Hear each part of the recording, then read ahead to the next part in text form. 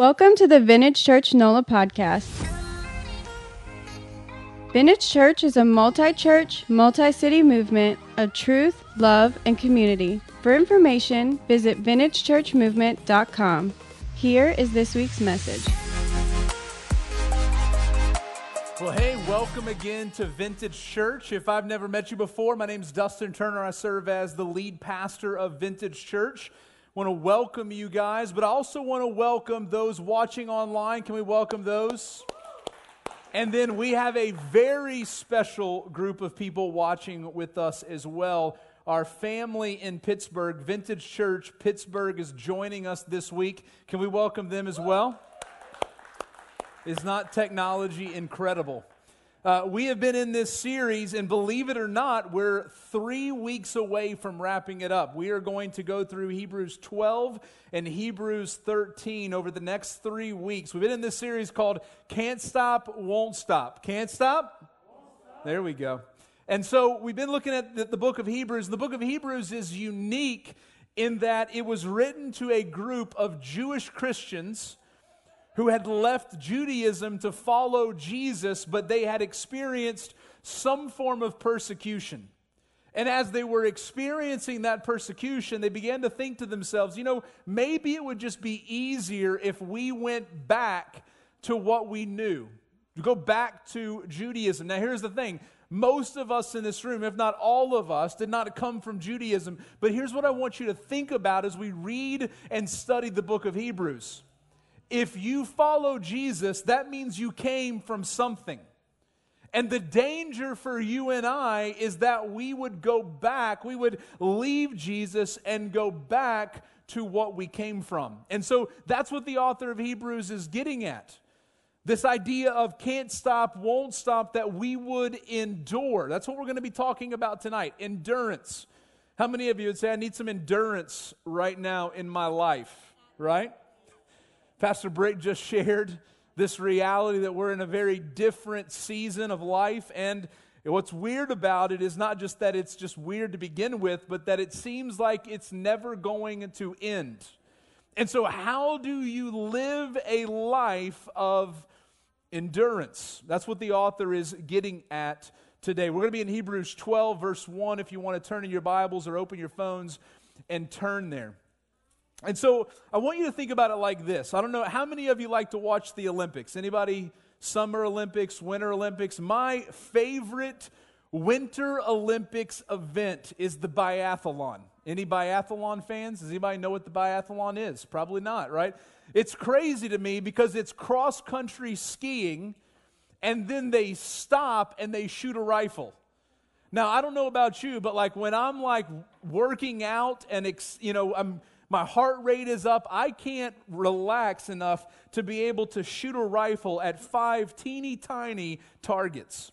But they do this for a very long distance. So I thought about the Summer Olympics. There's the marathon in the Summer Olympics is 26 miles. Now, I don't know if you ever watched that on television, and you get to the end of the marathon, and you're beginning to see people who are crossing the finish line. And my immediate thought is, how in the world did they just endure running 26 miles? 26 miles. And what we're going to see in Hebrews 12, the author of Hebrews uses all kinds of race and running and Olympic imagery to get at this question. How do we endure in faith? How do we endure in faith? So let's look at Hebrews 12. We're going to read the first 3 verses together, and this is what the author says. Therefore, since we are surrounded by so great a cloud of witnesses, let us also lay aside every weight and sin which clings so closely, and let us run with endurance. Everybody say endurance. Endurance, the race that is set before us, looking to Jesus, the founder and perfecter of our faith, who for the joy that was set before him endured the cross, despising the shame, and is seated at the right hand of the throne of God. Verse 3, consider him, that's Jesus, who endured. Everybody say endured. Consider him who endured from sinners such hostility against himself, so that you may not grow weary or faint-hearted. So how do we endure in faith? The first thing that I want you to see that I think the author is getting at in these first 3 verses is we focus on Jesus. We focus on Jesus. Now, he begins chapter 12 with this statement, since we are surrounded by so great a cloud of witnesses. What he's referring back to is Hebrews 11. Didn't Pastor Weaver last week do an incredible job? I gave him an entire chapter to preach. And what the author of Hebrews does through the entire chapter 11 is show you all of these characters, all of these individuals who displayed faith. And so imagine being in an arena, or imagine being in a place where they run and they have races. You're surrounded by witnesses, surrounded by people that are seeing you compete. And that's what the author is getting at. And the main idea that the author wants to get across to his audience and to us is this: let us run with endurance the race set before us. See, what the author recognizes, and if you're honest about life, you recognize, is that there are going to be moments that are not easy. Life is tough, right? I mean, forget about a pandemic. Life is tough. And there's going to be moments when you're thinking, you know what, it's easier just to go back, or better yet, it's easier just to quit. And what the author wants us to see is that we have a race set before us, and we've been called to endure until the end. I mean, go back and think about that marathon. It takes, and I don't even know how this is real, but it takes someone running a marathon, Olympic athlete by the way, just over 2 hours to run 26 miles. I actually had to go back and think, is that real? Like, is that true, right? So you've got the 26-mile marathon that takes over 2 hours, and then you have the 100-meter dash that someone can run in under 10 seconds. Now, what most of us assume is that the Christian life, living, is like the 100-meter dash. Boom, boom, it's done. But the Christian life is not like the 100-meter dash, it's like the marathon. Right? We're not running a sprint, we're running a marathon. Think about it like this: enduring faith, endurance is not about speed, but stamina. It's not about speed, but stamina. Now, if you like long distance running, then, stamina is what is going to keep you in the race for the long haul. But that's hard, right? You've got to pace yourself. You've got to recognize that halfway through the race, you're going to be tired, or your muscles are going to be hurting. Speed is easy. You might not be fast, right? I'm not fast. But at least it's over quick. And what the author is getting at is that's not what life is like. It's not a sprint, it's a marathon. And so you don't need speed, you need stamina. And what does that look like for us? Look at what he says. First he says, laying aside every weight and sin which clings so closely. Literally the imagery is like an athlete, right? When athletes go to perform, what do they have? They have track suits on and warm-up suits. They don't run with those, right? They take those off and then they run. Why? Because those things impede them from running. And what the author is getting at, listen, things in your life that are slowing you down, remove those. And that's for us, what is he referencing? It's sin. The things that separate us from God, the things that make us look less like God. Remove. So remove, lay aside every weight and sin, and then do what? Look to Jesus, the founder and perfecter of our faith. Now, so what you're not doing is you're not looking back at where you came from, but you're looking at where you're going. If you are in any sort of race, You don't want to look behind your shoulder, right? I mean, there's only a few people like Usain Bolt, who's like the fastest man on the face of the planet, right? That can like taunt somebody as he's racing and still win a race. Most of us have to keep our eyes on the finish line because that's where we're headed. I read that and I thought about, anybody ever seen the Oregon track athlete who prematurely celebrated?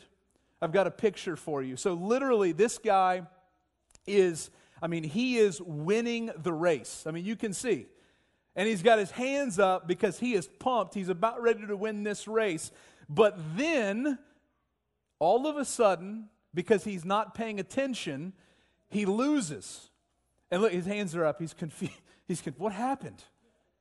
You celebrated too early. You forgot about the finish line, and you thought you had won the race. If you go on YouTube, you can find a short video clip of that, and it's hilarious. But that's what happens to us. When we're not focused on enduring, finishing the race, we look back and we're thinking, where's our enemies? Where's our opponents? Or, hey, that looks enticing. That looks interesting. The point is to look to Jesus because Jesus is the one who's at the finish line. And we're to endure to get to Jesus. The author says, consider him who endured from sinners such hostility against himself. Now, the entire book of Hebrews has been this reminder and this encouragement that, listen, what Jesus is calling you to is nothing that he hasn't already experienced. So, Jesus didn't live through the COVID-19 pandemic, but he suffered. He was beaten for our sins. He suffered hunger. He was heartbroken over the loss of loved ones and friends. He endured much. And if Jesus can endure, he's a model for us that we too can endure. So how do we focus on Jesus? Two very simple, practical steps that I want you to think about. Number one, remove distractions. Right? If you're focused, you're laser focused on finishing the race. And what that means is you're not looking behind you, you're not looking to the left of you, you're not looking to the right of you, you're looking at the finish line. But if you're distracted, you're not going to be able to endure. And so I want to encourage you to think about things like stillness, silence, and solitude. Those are not easy, by the way. They sound easy, but go by yourself with no one else in complete silence and see how long you can last. But it's only in those kinds of moments that you're able to remove the distractions. And so we remove the distractions. Why do we remove the distractions? To meditate on the gospel. To be reminded of who Jesus is and what Jesus has accomplished on our behalf. Because that's what's going to get us to the end. That's what's going to allow us to finish the race. So we meditate on the gospel. Right now we're in a Bible reading plan where we're reading through the book of Hebrews together. And I want to encourage you, if you're not reading your Bible regularly, we have that link. And you can go and find this Bible reading plan and read along and find silence and solitude and read and meditate on the gospel. So how do we endure in faith? We focus on Jesus. Let's look at verses 4 through 13. This is what the author says. In your struggle against sin, you have not yet resisted to the point of shedding your blood. And have you forgotten the exhortation that addresses you as sons? My son, do not regard lightly the discipline of the Lord, nor be weary when reproved by him. For the Lord disciplines the one he loves and chastises every son whom he receives. It is for discipline that you have to endure. God is treating you as sons, for what son is there whom his father does not discipline? If you are left without discipline, in which all have participated, then you are illegitimate children and not sons. Besides this, we have had earthly fathers who disciplined us, and we respected them. Shall we not much more be subject to the Father of spirits and live? For they disciplined us for a short time, as it seemed best to them, but he disciplines us for our good, that we may share his holiness. For the moment, all discipline seems painful rather than pleasant, but later it yields the peaceful fruit of righteousness to those who have been trained by it. Therefore, lift up your drooping hands and strengthen your weak knees and make straight paths for your feet, so that what is lame may not be put out of joint, but rather be healed. So, how do we endure in faith? The second thing that I want you to see is we grow from suffering. We grow from suffering. What the author is getting at is he's using another analogy. So he's been talking about running a race, which all of them would have been familiar with, and then he moves to the family.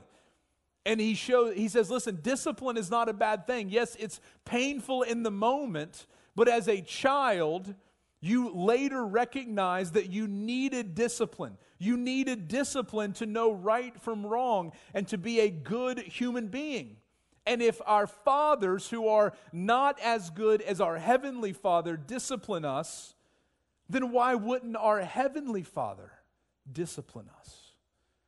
And so this idea of discipline, it's not punishment, but it's rather instruction and it's training. Parents discipline their children because it demonstrates the parent's love, and the discipline determines the child's good.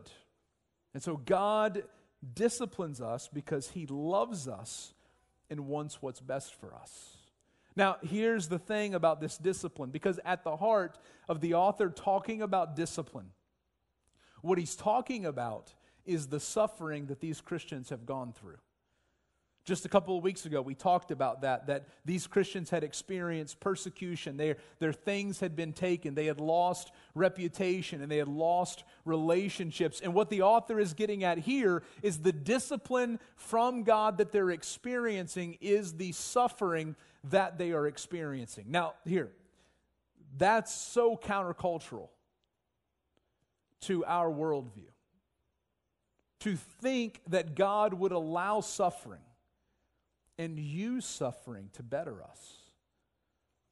But what I want you to see, if you don't believe that, I just want you to start reading your Bible and start seeing how God uses suffering from Genesis to Revelation to teach and discipline and grow His people. So here's what I want you to think about. How does God use suffering to grow us? Look at verse 11 in Hebrews 12. For the moment, all discipline seems painful, rather than pleasant, but later it yields the peaceful fruit of righteousness to those who have been trained by it. That word train, he's picking back up the imagery of athletics. And that word train is literally the word that would refer to athletes training for a marathon or for some event. And so he's using that word to paint this picture. Now, I don't know about you. I literally just went to the gym like 3 hours ago, and it was brutal. I mean, it was so painful. It hurt. I joked with one of my trainers, Alex, and this was a few weeks ago, and we were doing some like upper body workouts. And I joked and I said, my chest literally feels like it's splitting apart. And he laughed at me. And I was like, what's so funny? And he's like, oh, that's a good thing. Huh? That's a good thing for my chest to split apart? And he's like, yeah, that's called micro trauma. I didn't know trauma was a good thing. And literally, I asked Nick, the owner and the trainer of at Bratton Sports, I said, explain to me how this works. And basically what he said is, like, your body wants to stay the same, right? The path of least resistance. That's what your body wants. Keep it the same and we'll be cool. But if you want to grow, if you want to get stronger, you have to bring change into your body. And the only way to grow stronger is to literally rip your muscles. So when you're benching or you're doing a leg press or whatever you're doing, your muscles are literally ripping. And what they're doing then is they're ripping, and guess what? They're repairing themselves, and you're growing stronger. They're growing bigger. So the pain of my chest literally feeling like it's ripping in half is a good thing for me. And that's what the author of Hebrews in chapter 12 is getting at. Like, listen, in the moment, the pain hurts. In the moment, the suffering is terrible. But God's going to bring you through this, and it's actually not going to make you weaker. It's going to make you stronger. Here's what Tim Keller says in his book, Walking with God Through Pain and Suffering. He says, in the gym, you feel you're getting weaker. Amen? Pastor Weaver, yep. And you may leave barely able to walk up the steps. And yet the experience of weakness, if your coach has been skillful, will lead to increasing strength. This is what one commentator says that kind of piggybacks off that. He says, adversity and hardships are to be recognized as means designed by God to call His people to faithful and obedient sonship. So endurance is not, hey, this is going to be an easy road. There's the finish line. I can't wait to cross it. I might just be able to walk across. That's not endurance. Endurance is like, hey, the next mile is going to be terrible. It's going to hurt. My legs are going to cramp up. I don't know if I'm going to be able to finish. But you finish. And you cross the finish line and you endure. And the pain and the suffering that you went through to get there strengthens you and grows you. So how do we endure in faith? We grow from our suffering. I want you to think about this. How do we use suffering to grow? Because in the moment, right, when you're in pain, when it hurts, you're not thinking about, wow, this is a fantastic experience. I can't wait to do this again, right? You're not thinking like that. And here's some things I want you to think about when you're experiencing suffering. Number one, run back to God. Because here's what I have experienced in personal life and in pastoral ministry, is that as soon as we begin to experience suffering, we ask God, God, this isn't fair. Why are you doing this? And the last thing that we need to do in our suffering is run away from God. In our suffering, we need to run to God. So we run back to God. Second, we learn to trust God. Because the suffering, we ask, again, we're asking ourselves, God, why would you do this to me? But we run back to God. Why do we run back to God? Because we know that God is good.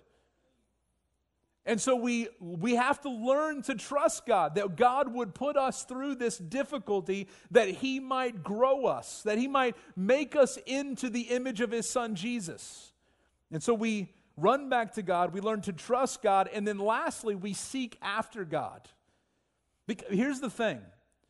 The suffering might draw you near to God, but when the suffering ends, it's not the moment that you run away from God.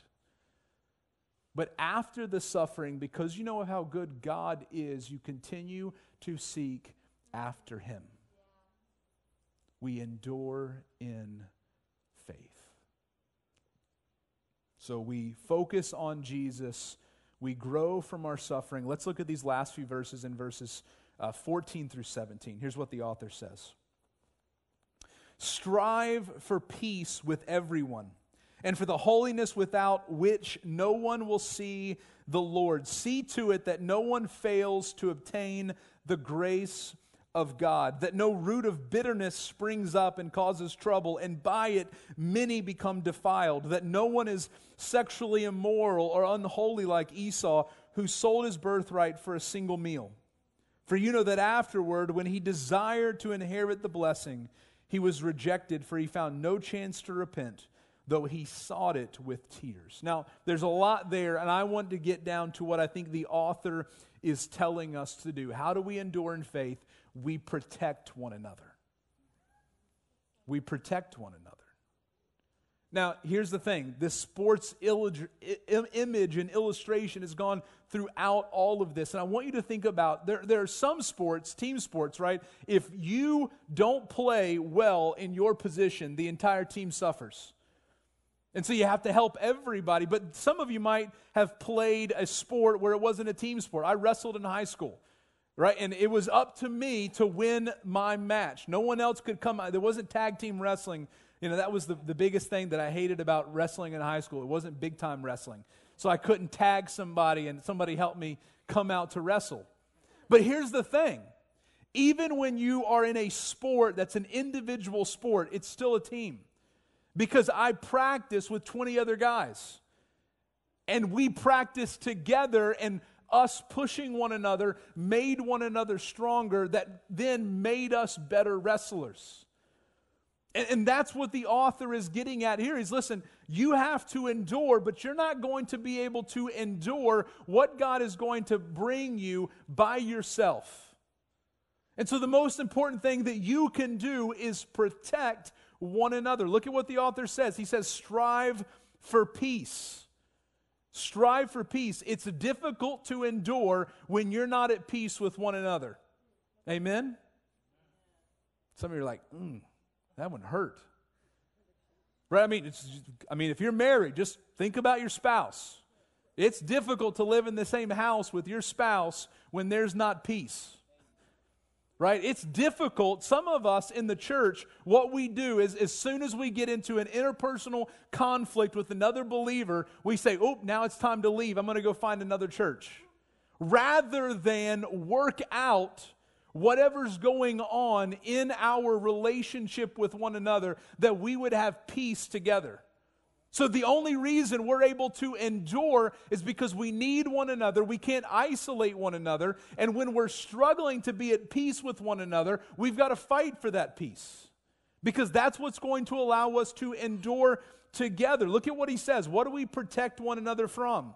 And these are clearly sins for you and I, but they were sins that this church was struggling with. We protect one another from falling away. The biggest issue in this book, that they would leave. If I'm running a race by myself, it's far easier to quit. No one's with me. I'm like, you know what? I can walk the rest of the way. But if I've got somebody I'm running with, that's one of the reasons I go to the gym. It's accountability, right?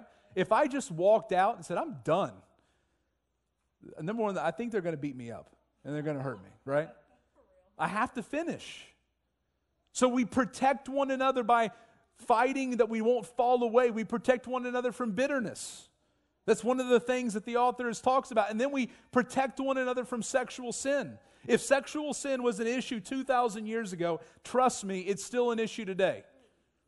For every single one of us. And we need one another together, holding one another accountable, that we would fight these sins together, that we would be able to endure together.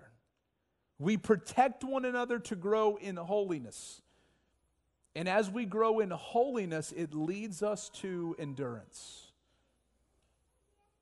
So I want you to think about this. How do we protect one another? Just a few practical steps. Number one, be in accountable relationships with other believers. You've got to know people.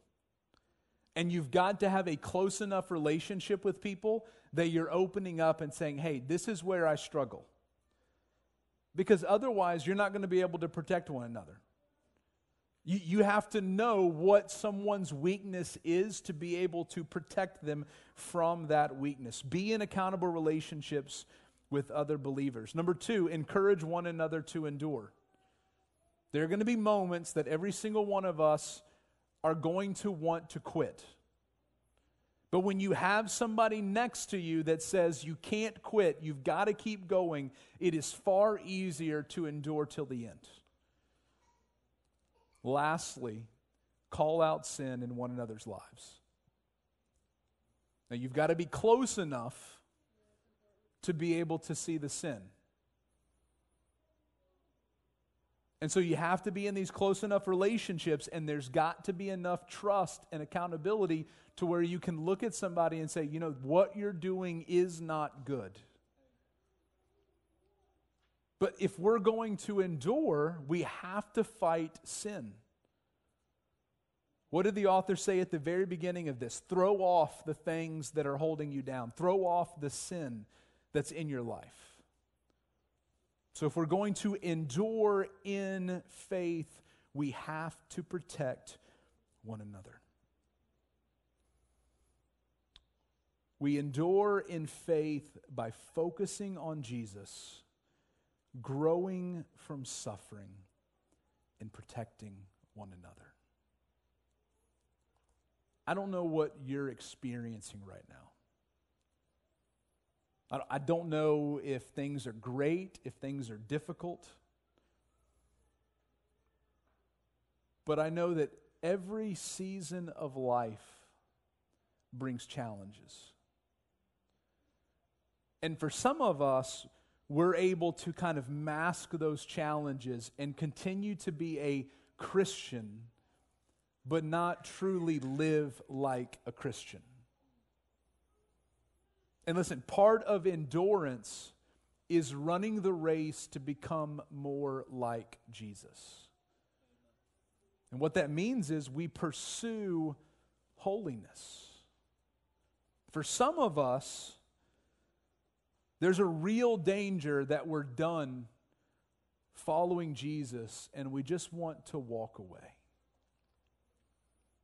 And what the author of Hebrews is trying to say to both of these people is endure in faith.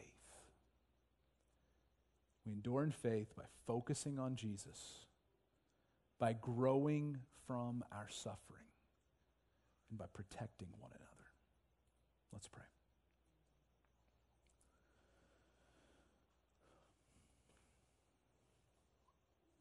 Father, help us to finish the race. The race isn't easy.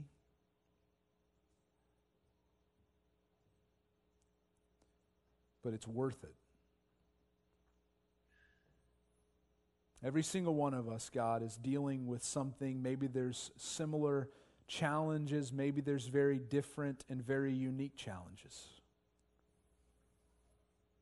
But all of us, God, run the risk of stopping the race or going backwards.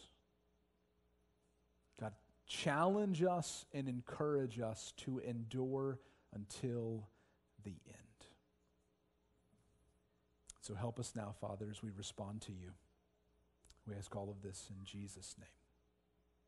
Amen.